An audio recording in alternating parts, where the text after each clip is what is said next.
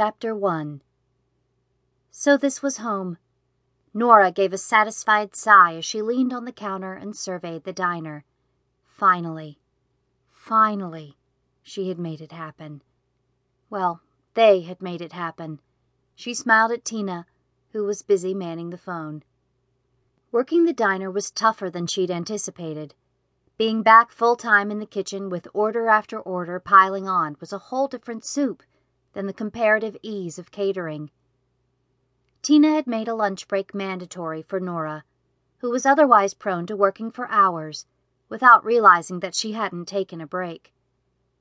Nora looked eagerly at the door when it chimed, and it was just another customer.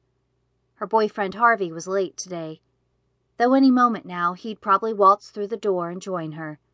Having lunch with him was like a mini vacation.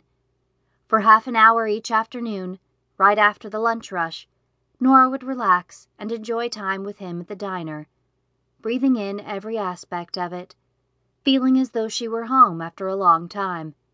More than a little room she rented from Mrs. Mullally, this was the place closest to her heart, where she could relax and be completely herself.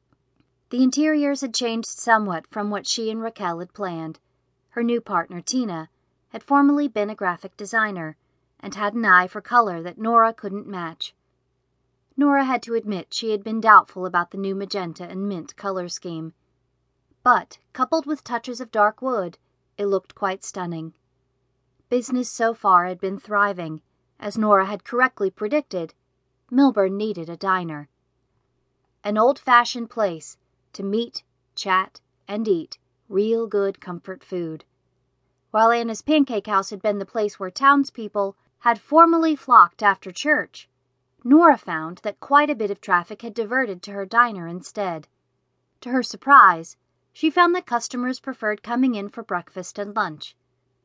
And apart from a brief increase in traffic between 8 and 9 p.m., the diner was fairly quiet at night.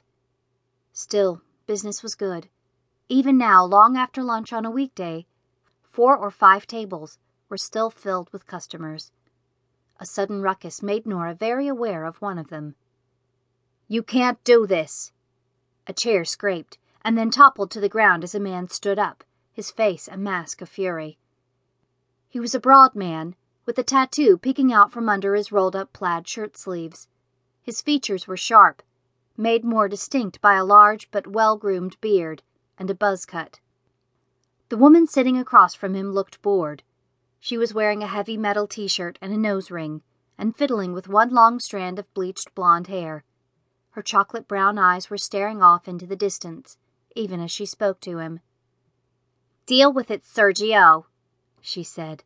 "It's over between us, and it has been for a while." "Over? Just like that?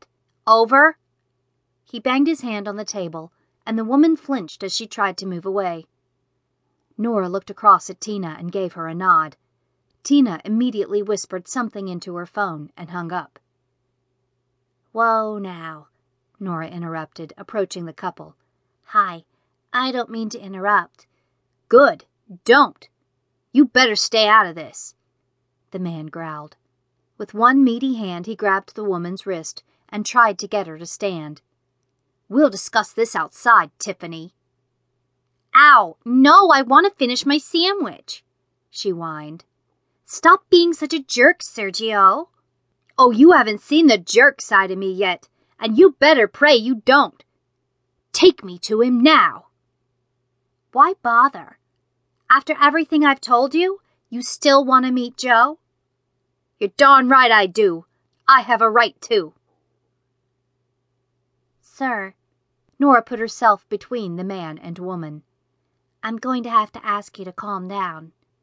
"Stay out of this, woman," Sergio shouted. "Tiffany, I'm giving you one last chance. Tell me where Joe is, or I'll—" "You'll what? You'll do nothing. You don't have the guts."